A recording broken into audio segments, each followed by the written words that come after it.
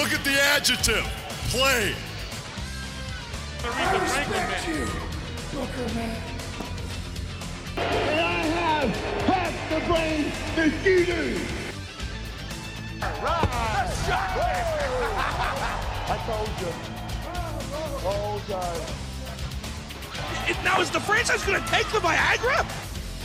Gonna put some butts in the seat. Hello there, wrestling fans. Welcome to episode number 38 of Because WCW, the podcast where the big boys play. We are back after an enforced absence from myself, the Twisted Genius Dean Ash, and my co-host, the East London boy himself, born within the sound of bow bells and all that, Liam Happ. Liam, welcome back on the WCW horse. Thank you, Dean. Thank you. And I just want to reassure our listeners that when Dean says that we're back from a lengthy absence brought on by technical issues, I want to reassure you that I have not accidentally re-uploaded an old episode. This is the third time we've had to bounce back from this, and once again it's my goddamn laptop. This time after two issues with the screen, one which seemed to be negligence on my part, fair enough. The second time they clearly hadn't done a good enough job of fixing it, and there were little signs, and then lo and behold it's back in shop for another month. This time my MacBook was on charge and left to be on charge, and we had a blown fuse in the house, which has caused the battery to completely stop working. So the computer was still fine, but and I've got three MagSafe chargers in my house, and none of them would work. And so basically the batteries ticked on down and ticked on down and ticked on down, and then it won't come back on again. And after stressing and getting all bent out of shape, we've checked it out, and yeah, we've had to put it in shop again. But we're back. It's back. Plus, we've also had, it's not just you. I have moved house. Selfish bastard. Yes, it's been a long, stressful, busy process. But I've moved house. I'm in my new pad. I'm in the new AS Towers on the south coast. And I'm in my what I think is going to be my new regular podcast place in the kitchen in what we've called Breakfast Island. It's just a little bit of a table that juts out from a work surface, and we've got a couple of bar stools, and it's nice and comfy, and I can see this being my regular spot to do podcasts, just to bring it to life for you guys at home, and of course, moving house, we had to celebrate with a little bit of bubbly. I see what you did there. Well, AEW was last weekend. It's the new WCW. I reckon in like 20, 30 years' time, there'll be two people, maybe us, crotchety old bastards, doing a Because AEW podcast. Well, the case of the missing title belt will be the first entry on the Timepedia of LOL AEW if they build one. I struggle to track that down. I don't know if it's been taken off web. I'm not sure. Maybe our listeners could help out if there is like a stored cache of it.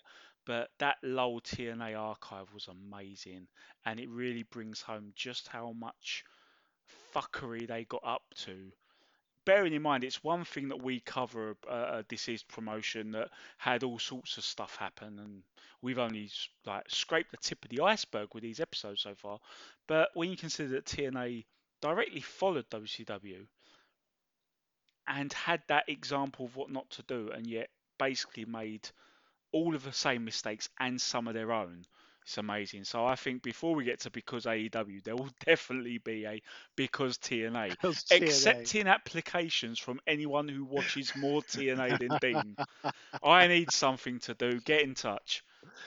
Oh man! Now, before we get on to this is a watch along of episode number 12 of Monday Nitro. So if you want to watch along with us, if you want to use this time to get your your network, your YouTube, whatever it is you want to be watching. This is episode number 12 of WCW Nitro, which was originally broadcast on the 20th of November 1995. So that's if you want to set yourself up there. But we had a slightly, because WCW themed, podcast day out, didn't we? Just this past Saturday.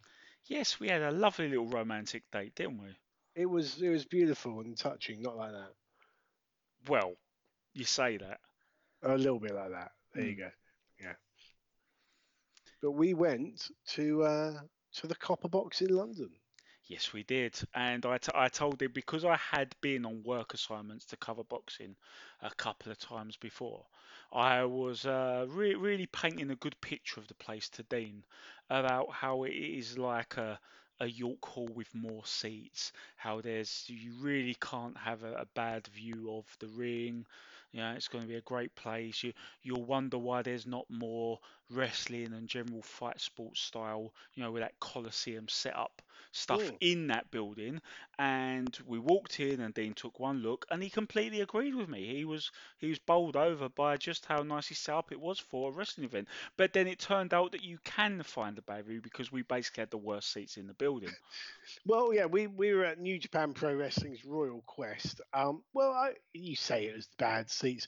The only downside was that we were behind the big screen on the rampway, so we got to see the wrestlers come out the split second before most of the crowd did. But other than that, we couldn't see any of the screens. But we know for next time, if we go next time, if there is a next time, we know where to see ourselves. But obviously there is a connection there, because back in the day, in fact, at this very period, 1995, there was a working relationship between WCW and New Japan, which we'll see shortly when we get to Starrcade. Oh, absolutely. Hopefully the technical difficulties are behind us. We're both eager to make up for lost time and get some content pumped out.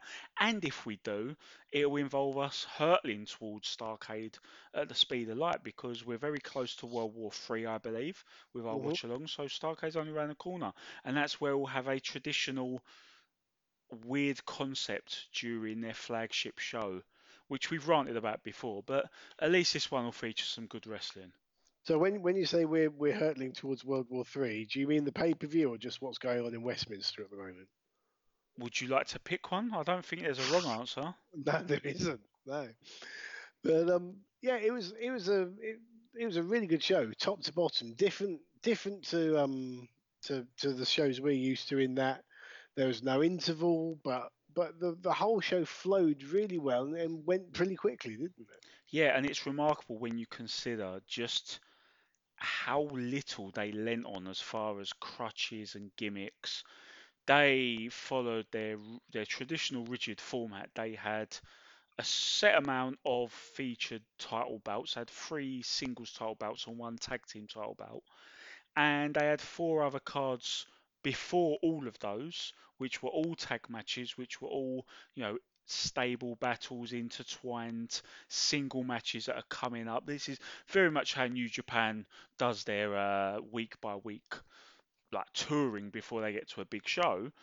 And there was one where you had plenty of interference in Kenta versus Ishii, which is not a surprise considering Kenta's joined the Bullet Club. But yeah, they really didn't deviate much. You didn't have like hardcore matches. You didn't have big stunts or anything. They weren't wildly alternating between singles, tag, 6-man just to try and keep it. They stuck to their guns, and yet it still flowed so well. And that's an incredible compliment for me. And I was really happy with that. Yeah, I mean the opening few matches were over very quickly, and I was kind of looking at my watch thinking, my goodness, we're going to be finished well early here. But as the show went on, the matches got longer, and yeah, as you say, it didn't feel like a New Japan show for Brits. It was just a New Japan show. I think the only concession possibly was that Zack Sabre Jr. got a more high profile singles bout than he would get ordinarily. But the other Brit on the show, Will Ospreay, he was in a junior heavyweight tag match on the sort of point in the card you'd expect it to be. So yeah, it was very much a genuine show. The only other concession was that we had a an English language ring announcer, a chap called Slick Lombardo, Gio, to his friends, who I've known for many years, who is a belies his inexperience. He's only been ring announcing for a short space of time, but he is phenomenal at what he does. Well deserved opportunity. But the only thing to me is, I do love the Japanese ring announcer. It's one of my little little foibles. I've always loved them, so I was a bit disappointed that we didn't have them. But I can Well, totally understand the reason why. there actually was someone doing Japanese announcements from time to time, especially on Yeah, the 5 minute, 10 minute warning. It really confused me how they were switching back and forth between the two. It yeah, was like that pay per view we covered recently where Michael Buffer would tag in for Capetta seemingly at random moments in the card rather yeah, than just doing the main event. It might be the Havoc 93. But no, I do have to say that Zack Sabre Jr. has been rotated in and out of major matches every now and then so far in New Japan. He won the New Japan Cup, I think not this year, year the before, year before, for an yeah, unsuccessful challenge at the world title. They bring him in as a breath of fresh air every now and then, and yeah, it made sense to have him in yeah, a featured match for this one, cause just to give it a little extra British flavour. But at the end of the day, it was about Tanahashi getting his hand raised. It's so great to have guys like that coming in and having big matches over here. Yeah, the whole thing was fantastic. And as you and I think we're both in the same position where we were watching the main event with Minoru Suzuki and Okada unfolding, and we didn't dislike anything, but it kind of just was there. And I think it just drew us both in. I felt us literally both being grabbed by this mm, unseen force out of our seats and just drawn to the ring. yeah. I mean, because we kind of were thinking, the first sort of 10 minutes, this is apart from the fact that this is going long, given the pace they were going at, it just didn't seem to have much happening. And then all of a sudden, it just cranked up a few gears, and it was beautifully worked. Yeah, the more I think about it in retrospect, because towards the end it was brilliant. But if you think about it, you had Suzuki was kind of wrestling the same match all throughout. He was doing the tough guy thing. He was stiffing Okada. He was giving Okada chances to hit him back just to show he's doing the tough man routine. Mm. And it's a shame he weren't actually. I thought about it and I thought if he was actually once he took control after the Fiend Out process, if he was actually going for pinfalls at every opportunity and looking to win the world title that is eluded him for so long, it would have made it so much better because the story later on was that Okada was going along with the whole put my hands behind my back and take your best shot sort of thing they were doing with each other, and the story that Okada would almost go on a suicide mission to actually put his hands behind his back and offer Suzuki a chance to forearm him in the face was a way of actually drawing him into a part of his game that he weren't ready for in a world title match. So it's a shame if they'd have had him actually trying to win the match a bit more, but then he took Okada's bait. I think it would have told a much better story. But otherwise, that was my only minor quibble, is that you kind of had to get into the story halfway through the season, so to speak. Yeah. But I think the venue, the Copper Box, was a fantastic venue, easy to get to on public transport. Part of London that's easy to reach. The promo that Okada did at the end basically intimated they'll be back next year, and with the G1 Climax tournament being moved to the autumn for 2020, so it's not to clash with the Tokyo Olympics, it does make me wonder if they'll have a day of the G1 Climax over here. Oh, that'd be amazing, wouldn't it? Mm. I think anyone who hasn't tracked, because it can be hard to follow everything of the G1 Climax. My advice to you, if you've never watched any of the G1 Climax, pick a day that suits you, any day. Don't worry too much about following the tournament. Just pick one card. They're usually late morning lunchtime if you're watching from the UK. Just find one and just watch whether matches are on there. You'll get drawn into the concept to the point where even if you can't watch it live, you will track it, just like you track the Premier League and things like that. And then you'll find yourself making time to watch it, even if you have to watch it after it airs live. Just give yourself that one day to get drawn in. You won't regret it. Listen up, slapnuts. That's right. This is Jeff Jarrett, the chosen one, and you're listening to Because WCW. Now choke on that.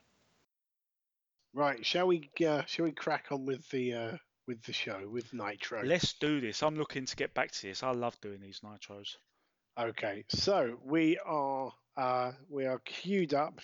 Episode 12 of Monday Nitro from November the 20th, 1995.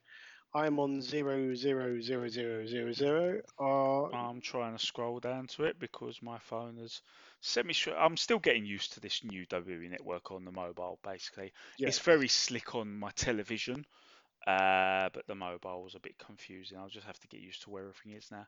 But I'm tracking it down, November 20th. I'm getting there. Right. No problem.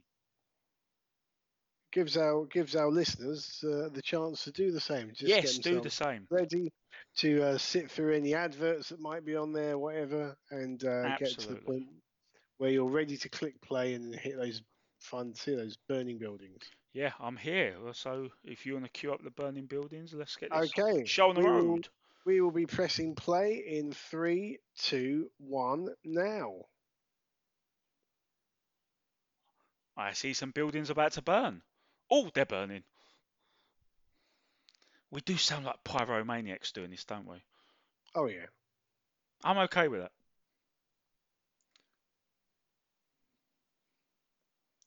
Nitro opening credits. How I've missed you.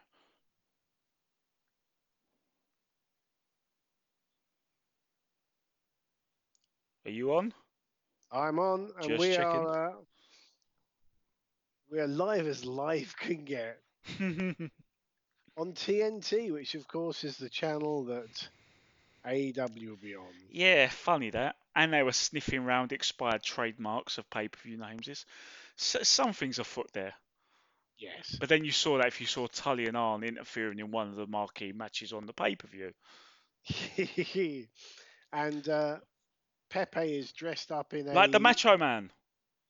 Kind of, yeah. In a cow pattern. And we have Hulk Hogan and Sting live on Nitro for the first time, because just by pure coincidence, WWF are coming off the Survivor Series where the world title changed on the Sunday, and this is a live Nitro with Owen Hart and Shawn Michaels main event. Yeah, and hang on a second, this isn't Starrcade 1997. What are you trying to pull on me? This is WCW spunking a main event up the wall to just try and get a rating, which was the style of the time, I believe. Yeah, the fashion. But basically the essence of Nitro. Yeah, oh yeah. Goldberg Hogan. Heenan's Bobby in Heenan character. wants Sting to beat Hogan. At least he's keeping to his character, anti-Hogan, regardless of who he's up against. Bear in mind, Hogan's still doing this. I am a bit dark. I am a bit heelish. Identity crisis, mental nervous breakdown he's going through. Yeah, I was going to say he's basically having some kind of breakdown, isn't he? Yeah, and he'll continue to do so until he finally found that ticket back to the top with a New World Order. Yes, and here comes the only man to no-sell for the Steiners and get away with it, Scott Norton. Yeah, he also no-sold North Korea and got away with it. Do you remember that story? Oh, what a story, was it? He was talking to his wife and said, "Oh, here comes Shark." So, at least we know with these two, we know there's they have been building up to this for a few weeks. Yes. They don't like each other. No. Shark has jumped Scott Norton before he could get in the ring, and they're now brawling at ringside. But yeah, this isn't the first confrontation they've had, is it? They keep them short and inoffensive. They're two big dudes who don't like each other. You can live with it as content on the show, can't you? Yeah, and trust me, I've met them both. They are both big dudes. I mean, Mm. Earthquake Shark John Tenta was. He was a lot taller than you ever thought he was. He was just massive. He was massive all round, big and tall. Not only that, but Love physically them. imposing. This isn't like Yes. Carly or El Gigante where they walk so awkwardly and they Yes. and they look like they don't know what they're doing. And we've spoken about this on some of the episodes with guests like Mike Quackenbush. You've got to be able to keep your game face on while you're wrestling. And I can only imagine, because I don't wrestle myself, how hard it is to run these routines, run these spots, coordinate with each other over things, and also keep the actor's face of I don't like you, I'm really dangerous, I'm Yeah. going to hurt you. It can't be Well, easy. well, that's where you see with guys who are learning, you can see at first, you can almost see the cogs turning, because you can Mm. see in their face like, right, I've got to do this next, then I'm doing this, then I'm doing this, and they're so focused and so busy on that as you say, the body language, the facials drop, and it's almost like learning to drive. That eventually you don't have to think about changing gears or putting an indicator on or looking in your mirror, because it comes naturally. And Yeah. it's the same thing happens with wrestling, and that's then when they start adding those bits like the facial expressions, the call outs to the crowd, whatever, and that's when you can see people becoming more experienced and more confident. Yeah, this is why I always liked John Tent. He was never the most agile or best, quote unquote, working big man. Oh, it's over. Big power slam, not the tightest power slam in the world, but But got it him worked over. because you would imagine that even Norton, would have a hard time getting him over. Yeah. It looks laboured in a good way. But yeah, I like these two men, as I was saying, for that very reason. They look so natural in the ring, and this is not over. Yeah, but I mean, we had a great looking belly to belly suplex from Shark earlier on Norton. Yeah, and that's the thing. You don't see many people manhandling Scott Norton like that. You don't No. see many people manhandling Shark like that. Here's the. It looks better on the replay actually. He didn't go down with him as much as you'd like to on an ideal sort of Jim Neidhart style power slam, but Yeah, did the job still.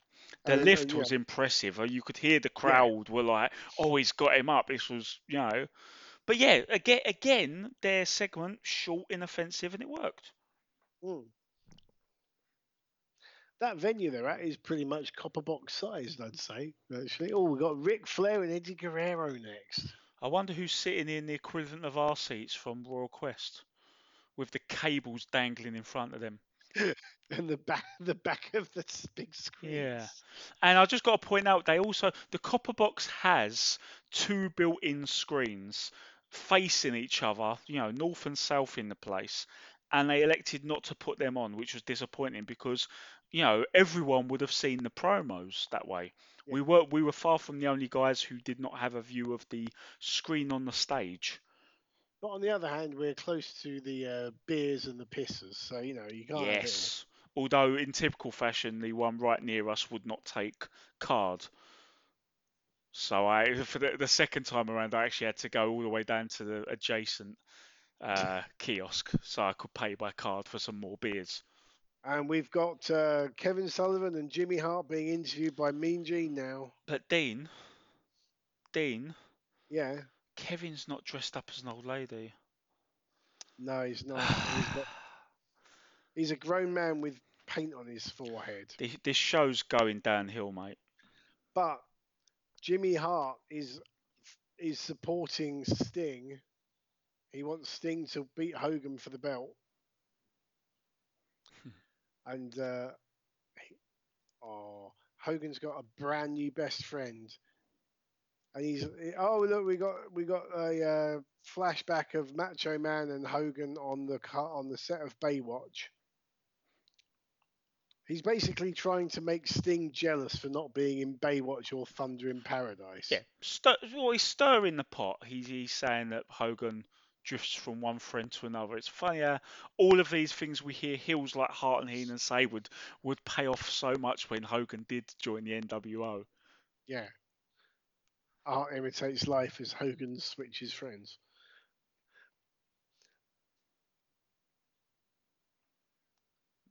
They're Sullivan's not banging on really. about something. Yeah, I was going to say Sullivan's not saying much at all. Jimmy Hart had a good promo there, but Hart's see, really underappreciated. if you've got a manager, why do you then have the wrestler doing a promo as well? Yeah, Mean Gene has literally just asked him, "What's your point?" I would react more, but Gene did this more than you would realise without watching these on a binge.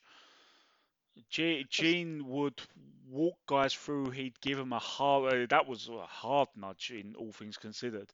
He did that a lot. He would basically drive those interviews, and interviews don't do that anymore.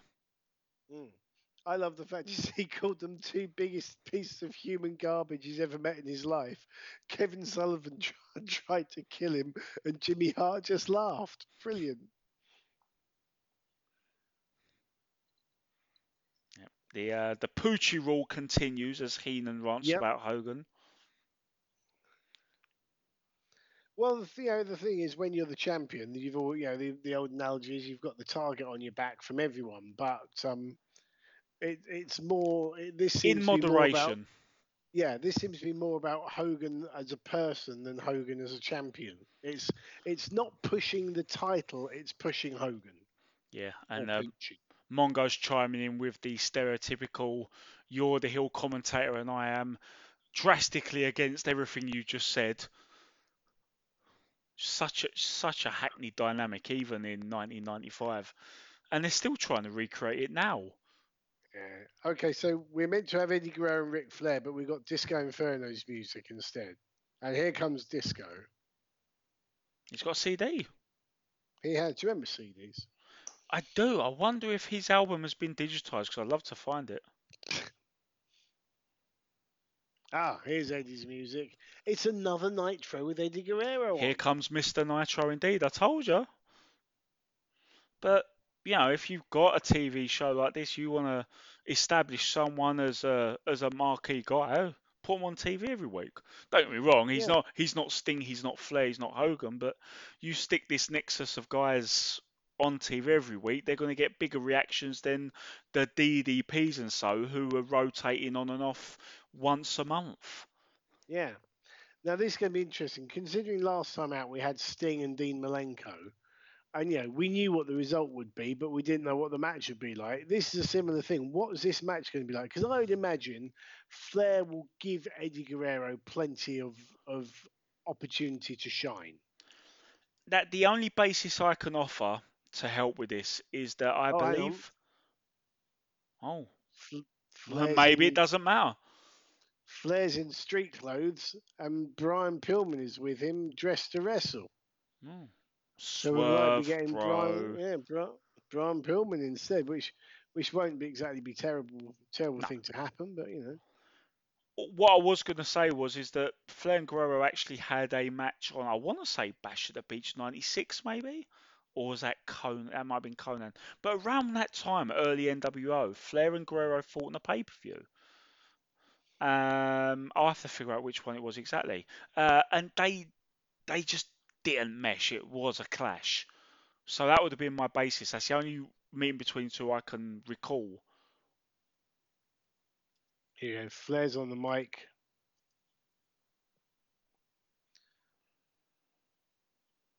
Flair's saying that there's a mistake that someone thought he was going to wrestle Eddie Guerrero. Basically, he's letting Brian Pillman have the honors, pounding you through the mat. Hog Wild 96, Flair Guerrero. And I recall it just not being as good as it should have been.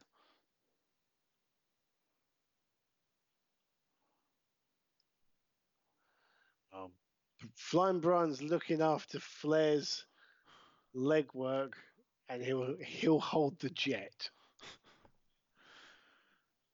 That is like if you were to try and create a Ric Flair promo using a soundboard of various recordings, that is like Captain Holt of Brooklyn Nine-Nine. Get some. People who watch that show get that. Everyone else will be what the fuck. But yes, that was a Ric Flair soundboard promo.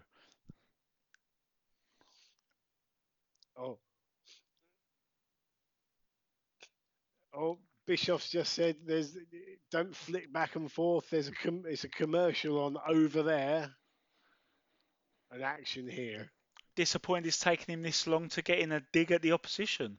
It's like the second match. Beautiful drop kick from Guerrero. He was just so fucking good, wasn't he? Yes. And we've established, because he is on every week, we've had plenty of chance to discuss why, but a lot of the time it's because of his work against a wild range of opponents, some of them very inexperienced, but Pillman is someone who will more than keep up with him, so this is very interesting. Oh, nice. Guerrero goes for a top rope cross body block. Pillman catches him, intercepts him with a drop kick, and then kind of salutes to the crowd like he used to in his babyface days. But I think he was taking the piss more. But it's kind of fitting because when he first did that, my initial reaction was, I can't believe he's pulling off his best babyface moves when he's turned heel. So maybe he was, lampooning it. I don't know. Sorry, he's redressed the balance by biting Guerrero in the face. That's more like it. Yeah, choking him in the ropes.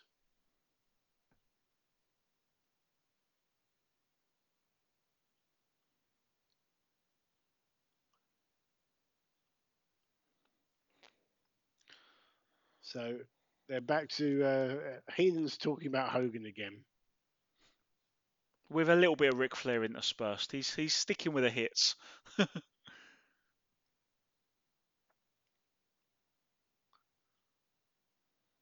This match has slowed down a little.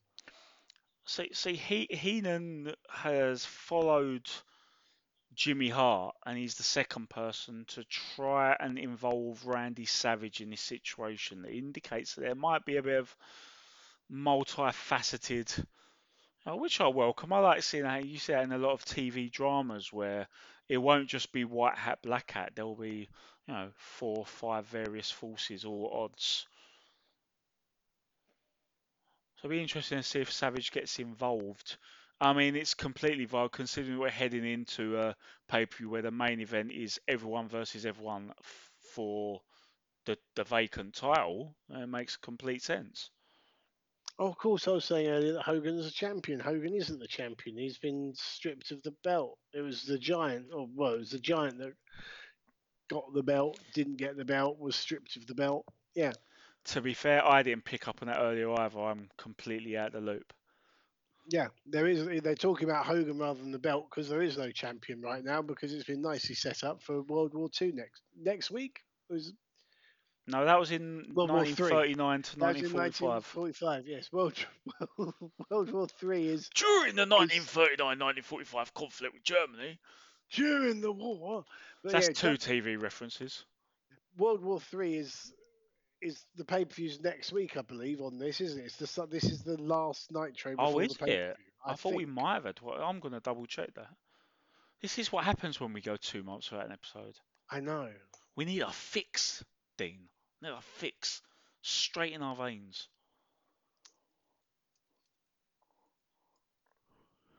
I'll check while... No, this is November 20th, isn't it? Yeah. Yeah, November 26th pay-per-view. Of course it would win because there's actually no other Sundays in November. So yeah, this was the last Nitro before the pay-per-view. This is the go home, yeah. Okay, so yeah. So in 4 months' time, when we're able to do another watch along, it'll be really interesting with the Fallout. Oh, that was a nasty spill. That's why you don't often see suplexes from the apron to the floor. It's usually the other way around. Pillman's now going up to the top. Guerrero's leaning on the barriers. You know exactly what's going to happen. Yeah, Pillman goes into the rail. Well, actually, Dean, I have to point out that wrestling's evolved now to the point where in the 21st century, the bumps are all done just on the apron. Because why? Ah, Why the fuck not? You may have noticed I'm not a fan of that. yeah. Beautiful plunger from Guerrero from the top rope over the ring post, over the steps, onto Pillman. Crowd are popping. Crowd are now up for it. This has revitalized the crowd. Pillman's begging off in the classic heel move. Are you sure Ric Flair didn't wrestle this match after all? Everything Pillman has done, especially the mid-air dropkick, that's a Ric Flair favourite. And he took that bump on the guardrail and then took a flare flop bump straight on his face. Beautiful brainbuster from Guerrero. He's calling for it. Mm-hmm.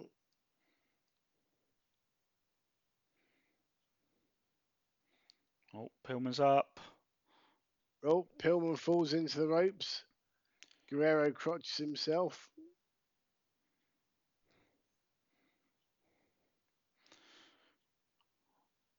So we're going to get a superplex maybe. Pillman's taunting. That's at least one thing he's wrestling like a babyface, but he's remembering to throw in the taunts and the gloats. Oh, Pillman thrown off the top, right in position for the frog splash. Hooks both legs, 1, 2, 3, all over. Guerrero wins, and the crowd love it. That built nicely for a TV match. Not a lot of time. That built nicely. Yeah, I'll tell you what, Dean. It was because I was a sporadic viewer. I didn't watch religiously in chronological order especially when it came to Nitro. I'm learning for the first time here just how well promoted Eddie Guerrero was early on. Mm.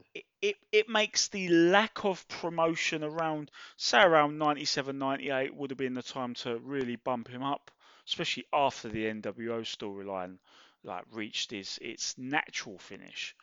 Would have been the best time for the Guerreros, the Ravens, the Booker T's to come up. And watching this early stuff makes you wonder, they probably could have done it sooner than that. Mm.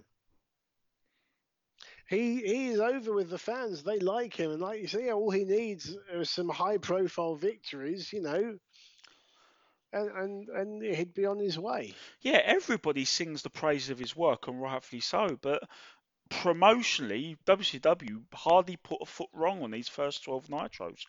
No. You could make other than like the obvious, the Hogans and that, he's the best promoted member of the roster. Next up, Hulk v Big Bubba. Oh, so I don't think the good match streak is going to last here. Battle of the Deaders. Can't say that. Sorry. But keep saying it. I'm joking. But wow, I think things would get pretty morbid if we actually refer to everyone who wrestles as Deaders.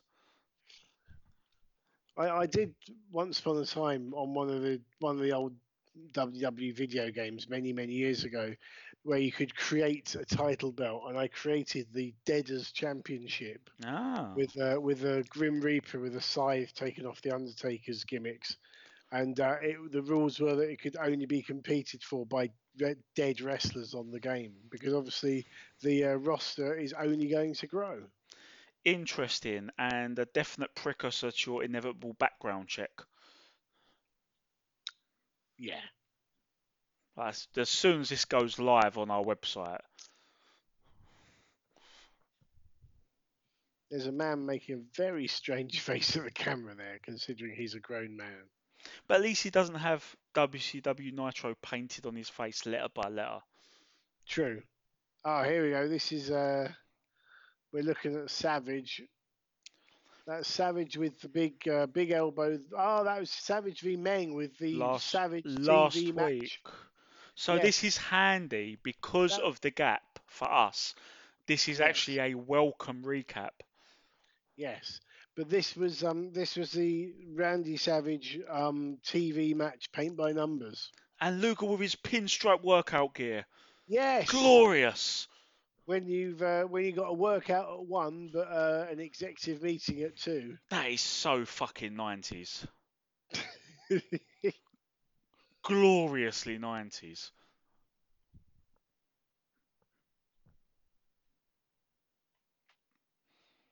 But yeah, they basically all ganged up and put a number on him. It Yeah. makes Savage the underdog favourite for World War Three. If you think about it that way, I won't spoil Yeah. anything, but obviously they're gonna throw a few complications up before the pay per view with Yeah. this main event.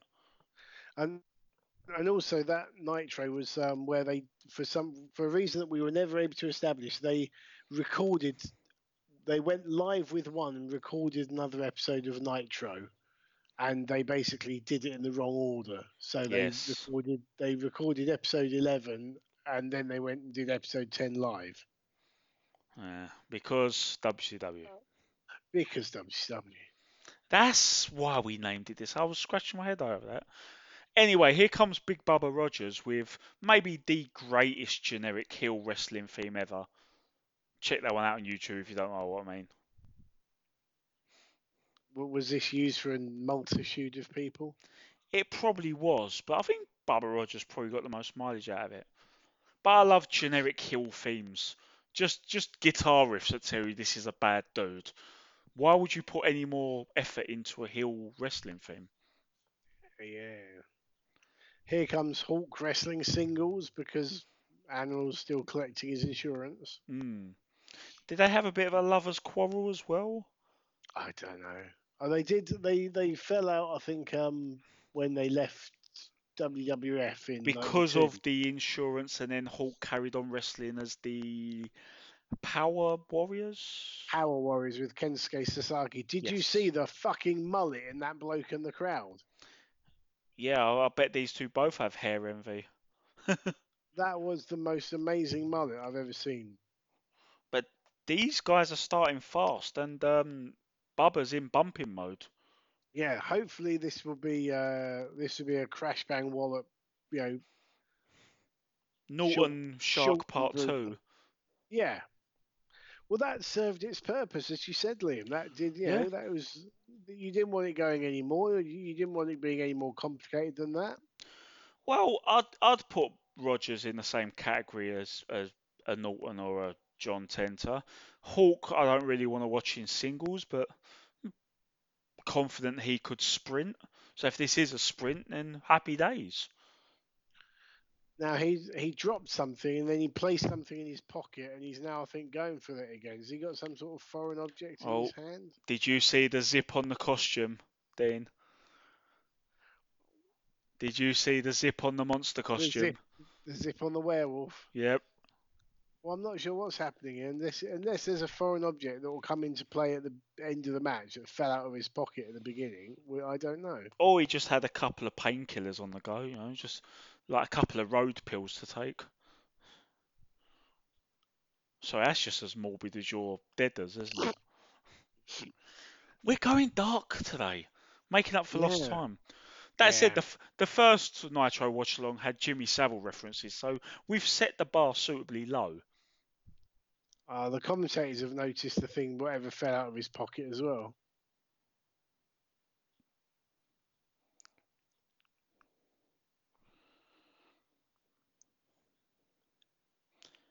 Whip off the ropes into a bear hug. This has gone back to the basics, hasn't it? You can see that moment in time where they should probably go for the finish, but he wasn't in the bear hug for long. No, So spinebuster. Hawks back down.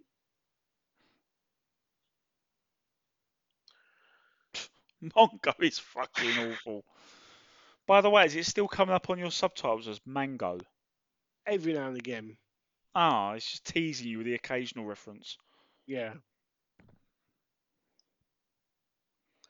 But he did say that this show tonight was going to be a bun burner. Pump. They should go headfirst into the food theme and have the other commentator come up as Eric Biscotti. Mm. Or just Eric Biscoff, the little coffee biscuits. Yeah, yeah. Yeah.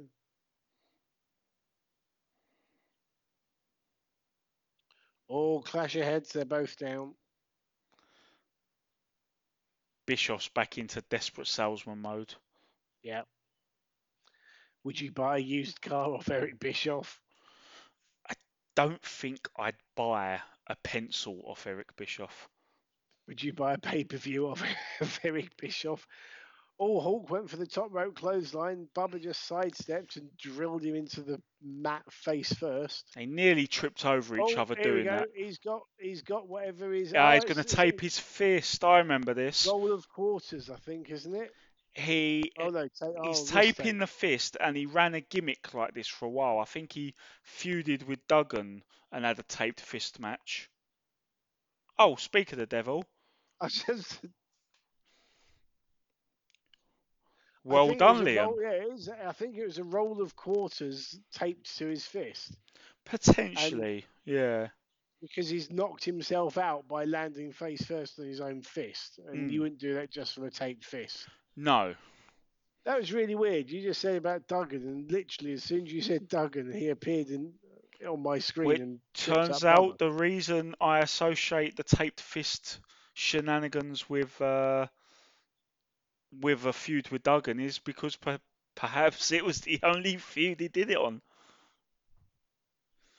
Maybe it was only with the Rogers hacksaw thing that we saw that with. But yeah, that's where the roll of you can see there. It's a roll of quarters that came out of his pocket on the replay. So between them going a bit too long and getting a bit knackered and flustered, nearly tripping over each other at the end of the match, they should have just done half the length and done the sprint. If you're doing that finish, you might as well. Between that and them blowing it with all the quarters spilling everywhere, that wasn't good. And of course, in true WCW fashion, they put the Ricket on the replay. Yes. WCW production, the finest in the world.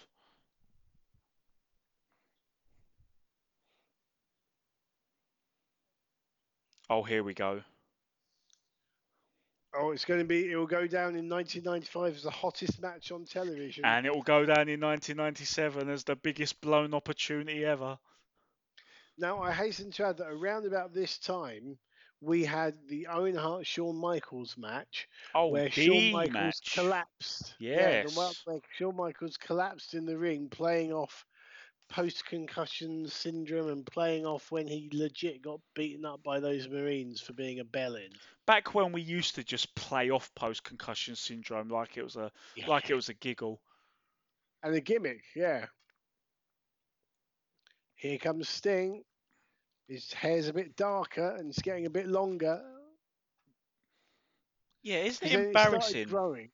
It's embarrassing that he's actually doing the shades of grey, don't trust anyone thing that Hulk Hogan's trying to do desperately, with just a subtle couple of cosmetic changes and the odd little hint in interviews. He's doing it better than Hogan is.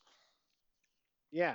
And his hair's growing. Do you remember he then got to that awkward in-between stage where his hair was getting long for the Crow? But the commentators have pointed out very interestingly here that Sting is wearing red and yellow. To further rub it in Hogan's face, stemming from what we were just discussing.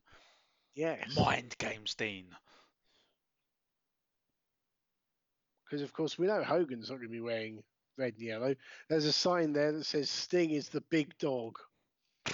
You listening, Roman Reigns? Probably not, because he would have been, 10? Yeah. He'd been watching WWF. He would have had family members on. Yeah. I don't know. Maybe he only started injecting the Kool-Aid into him when he signed a developmental deal. Maybe he had independent thought once upon a time. You can't rule these things out. Rebel against the family and watch WCW. Yeah. Oh, there you go. Sunday, November 26th, just to confirm what we found out already. Yep. Not a bad... I mean, don't get me wrong, they're still blowing this on TV, but it's a big go-home match. Hogan and Sting. Still got his old American-made music. Well, he spent so much of their budget on getting a Zorro mask and a sword, they couldn't afford to make any other changes to reflect his character. Very true. Here's Savage with his arm in a sling, wearing black and white. giving Goldberg the idea for his entrance by running through some pyro. Yeah.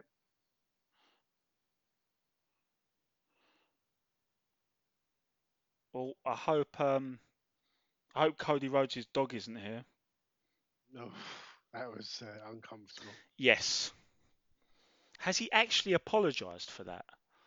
They just said that the pyro wasn't meant to go off at that point. No, I don't think we've actually had an apology. I think whatever the situation, he doesn't strike me as a sort of person to be reckless or malicious with his dog. You've got to come out and eat crow. You've got to say sorry. You've got to be a responsible owner. Hold on. Zorro Hogan.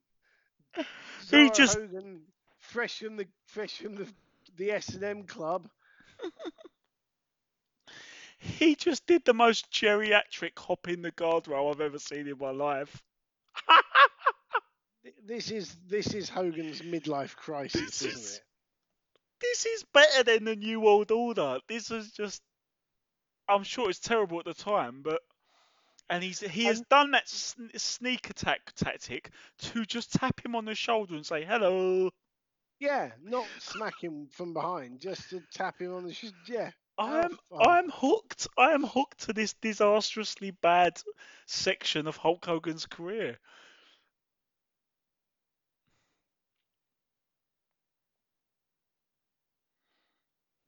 Are some people in the crowd chanting Hogan sucks? Probably.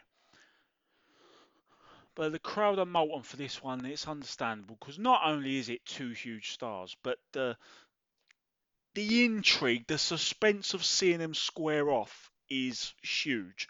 It was always going to be whenever they squared off, and it's a bit of a testament to the company that they were able to recreate it with the evolution of their characters after the NWO debut. Oh yeah, by Starrcade '97, there were two completely different characters. Both of them were. As much as we shit on them for running this match on TV, at the end of the day, they were able to put it back in the bottle and re-release it.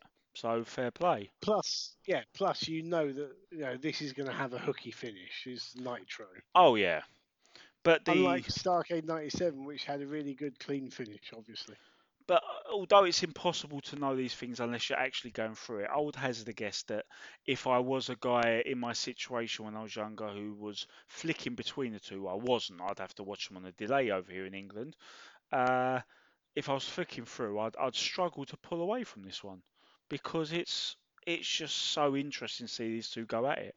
Especially, I mean, we've seen Hogan do these weird heel promos, but he's wrestling like a heel. He's not cheating. Yeah. Not that you'd notice a difference because he cheated as a fucking babyface all the time, but he's. Sorry, go for it. Do you know what? I think you're the better guy to explain. He is selling like a heel. Yeah, and he's got the heel steps, hasn't he? Yeah, his body language, his facial reactions, his physical reactions. Yeah. Even there, he's like where he's hooking Sting up for a suplex. He's looking at Sting with disdain. This is like the dry run of NWO Hollywood Hogan. Absolutely. He's looking for something new. He's looking to refresh things because we know that Red and Yellow was outstanding its welcome. It got like a little resuscitation because he jumped ship to WCW, and that didn't last long after that. But it's only now wrestling as a heel that it looks like it might have legs because the promos were just so hokey. And so, as we always pointed out, he'd dress in black, but like so many other things would be the old Hulk Hogan still, that you couldn't get into it, you couldn't get behind it. But at the moment, and the reason why I deferred that to you was like the little things like he would be the one who's throwing the first punch and then having a clothesline duck and then taking the bump on his back. And I describe these things, though there's probably much better ways of putting it that guys who put these matches together will know, but it's very subtle, isn't it?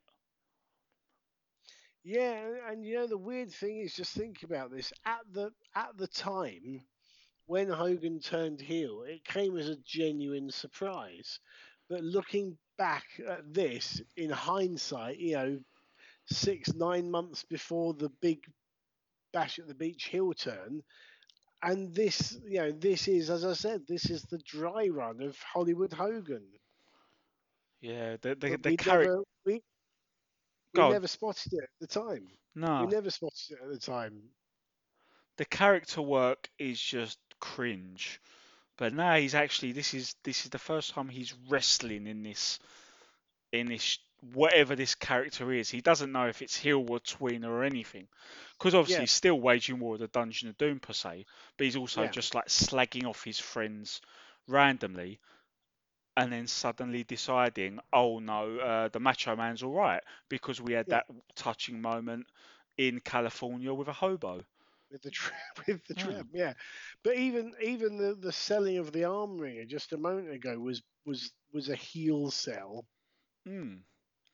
Yeah, I mean, it's like I don't know if this is a fair analogy, but if you think like dancers left and dancers right, like who goes to the left and who goes to the right in a dance, and if you Mm, consider that to be the face and the heel, with all the little things a baby face does and all the little things a heel does, this is essentially what he's doing. It's basic stuff, but to see Hulk Hogan doing that is interesting and draws you in. And it's no wonder when he did full blown just absolutely turn on everyone and the fans with that promo, it's no wonder that it's still considered the best ever. mm. Just seeing him work the heat session on Sting, I can't take my eyes off of it.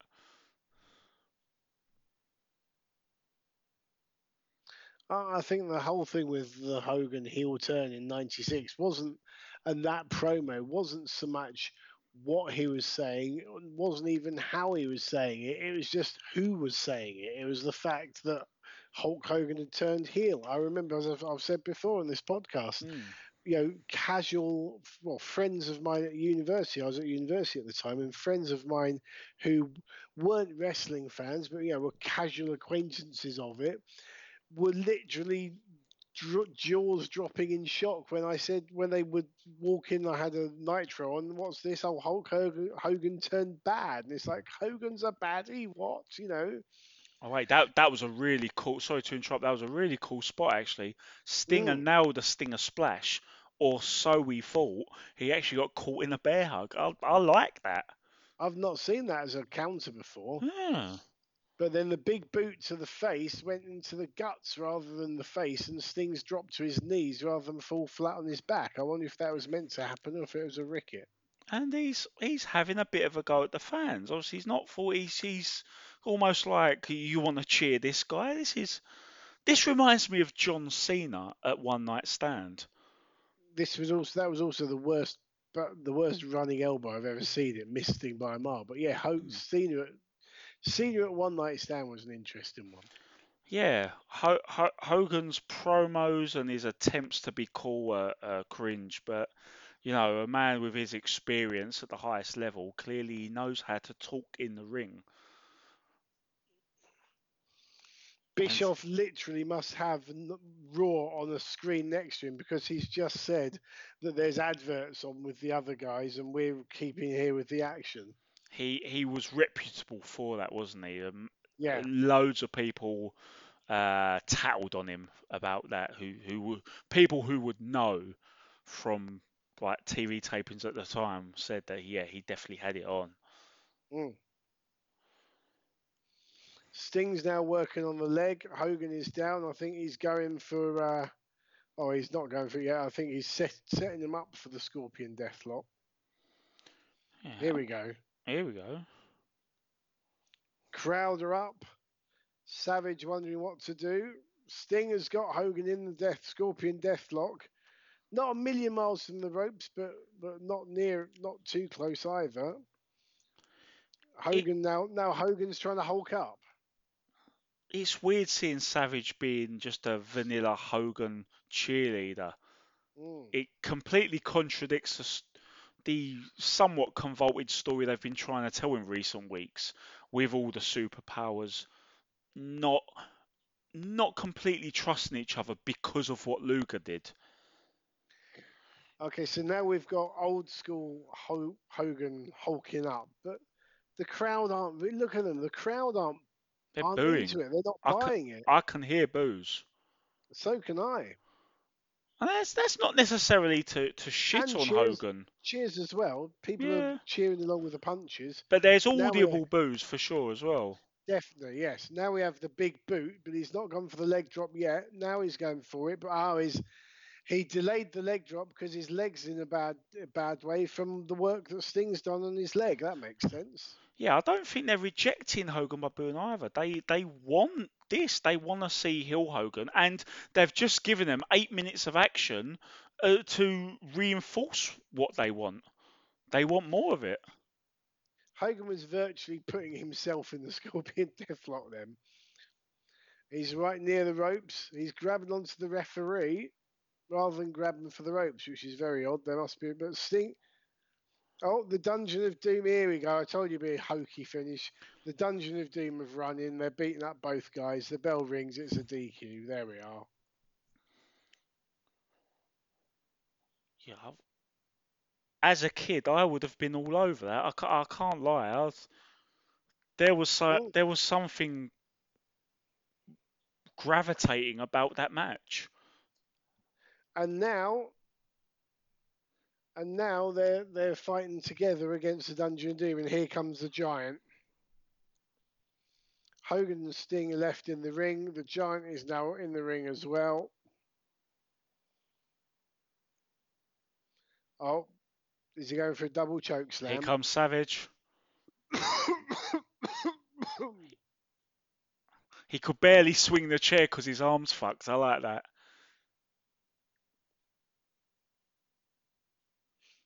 Oh, he's going to pay for it.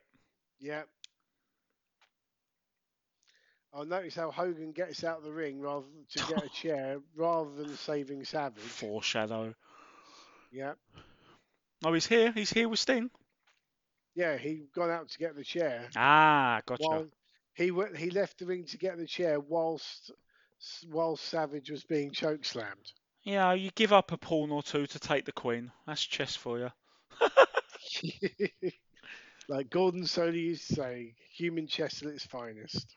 I wouldn't say finest, but Well, yeah. I wonder if Bischoff, while keeping one eye on the opposition, I'm wondering if Bischoff saw that match and figured he could maybe revisit it in a better situation and make money off it, which he did. You have to wonder. Right, so we've got Sullivan and Jimmy Hart. Well, Sullivan's trying to manhandle Bobby Heenan, who thankfully has managed not to swear on live TV this time around. That's because they're not touching his neck. Yes, true.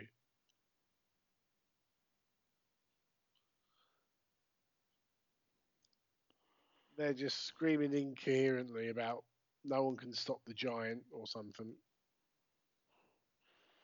And this is now Eric's last minute of the program is for Eric. Eric to shill the World War III pay-per-view. Well, what would you say? Is that a thumbs up, thumbs down? I'd say it's narrowly a thumbs up for me. Yeah, I liked 3 of those matches. Yeah. We aside from Bischoff being a bit over the top with his watch us, don't watch the other guys, and aside from Mongo being the drizzling shits, they did a really good job of promoting the pay-per-view, which is important. And yeah, as I said, that Sting Hogan, I wasn't completely conscious of his existence. If I was aware at some point in the past that it existed, I'd forgotten about it. And for all the things I slate about Hogan's midlife crisis, and there were several things that were off within the match, the match itself and just watching Hogan work dancers left rather than dancers right, as I said, was so intriguing. And as far as like television go, you think of TV dramas and things you'd watch. You think do you want to keep watching? Can you take your eyes off it? And I couldn't take my eyes off most of that. I enjoyed it. No, that was yeah, that was a good show to me. I would have sacked Rogers versus Hawkoff completely, but we didn't get that luxury. You take that away, and you've got nothing to complain about in the big picture. Cool. Well, there you go. That is episode 12 of Monday Nitro in the bag.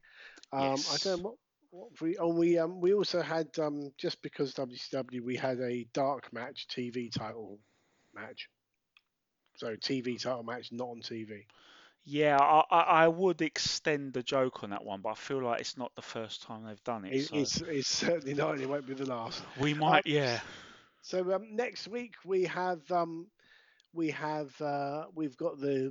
WCW World Television title on television, plus we've got a main event of Luger and Sting v Anderson and Pillman. Oh, So that'd be good. Now, just before we go, just want to read you something out. We received this an email, a private message on Facebook, on our Facebook page, facebook.com/BecauseWCW, from a listener, and we asked him, we got his permission. I just want to read this out to you because we do this podcast mainly for just as something that we enjoy doing, and it's one of those things that if other people enjoy it, then that is an added bonus, and it's very much appreciated. And we had this message. I'll read that to you. It says, "Hi, I hope you don't mind me sending this. It's not business related, simply telling you how I feel about your podcast. I'm 51 soon, so of an age where WCW was an important part of my earlier wrestling life. I don't know if this makes sense, but I always felt WCW was colour, especially after Nitro started, whereas WWF was black and white in comparison. I looked at it and scratched my head at times, discussed with friends how it could have been better or what didn't work, but I loved it. In the last couple of months, I've been quite unwell, waiting on results of various medical tests for a prognosis. I got thinking nostalgically, and WCW kept coming to mind. I reread the brilliant Brian Alvarez book, then discovered your podcast. I've become addicted. You gentlemen and your guests are absolutely compulsive listening for me. It may be escapism, but I don't care. I'm happy to escape. In the space of a few days, I've listened to 25 of the podcasts so far and turned If You Didn't Brought WCW into a Kindle book that I read whenever my eyes allow me to. Basically, this is a very long-winded thank you for making a difficult and stressful time a lot more bearable and probably stopping my family from suggesting euthanizing this grumpy old fucker." That absolutely warmed the cockles of our collective hearts, and just wanted to say the pleasure is, well, you're absolutely welcome. We love things like that, to hear from people. So Paul, thank you very much for your message. We really do appreciate it. Thank you for your support, and please do keep listening. On that uplifting note, I think that'd be a good time to wrap this one up. So this has been episode number, 38. We'll be back with episode 39 very soon. We've still got a few guests in the pot. Yeah, we'll see you in 3 months, everyone. Fingers crossed that won't be the case. We've got time. We've got lost time to make up for. Yes, but you can catch us. Please do follow us on Twitter at twitter.com or at /BecauseWCW at BecauseWCW on Twitter, or as I said, facebook.com /BecauseWCW. Hopefully we'll be back very soon. In the meantime, on behalf of Liam Hatt, this has been the Twisted Genius Dean Ayers saying I'll see you ringside.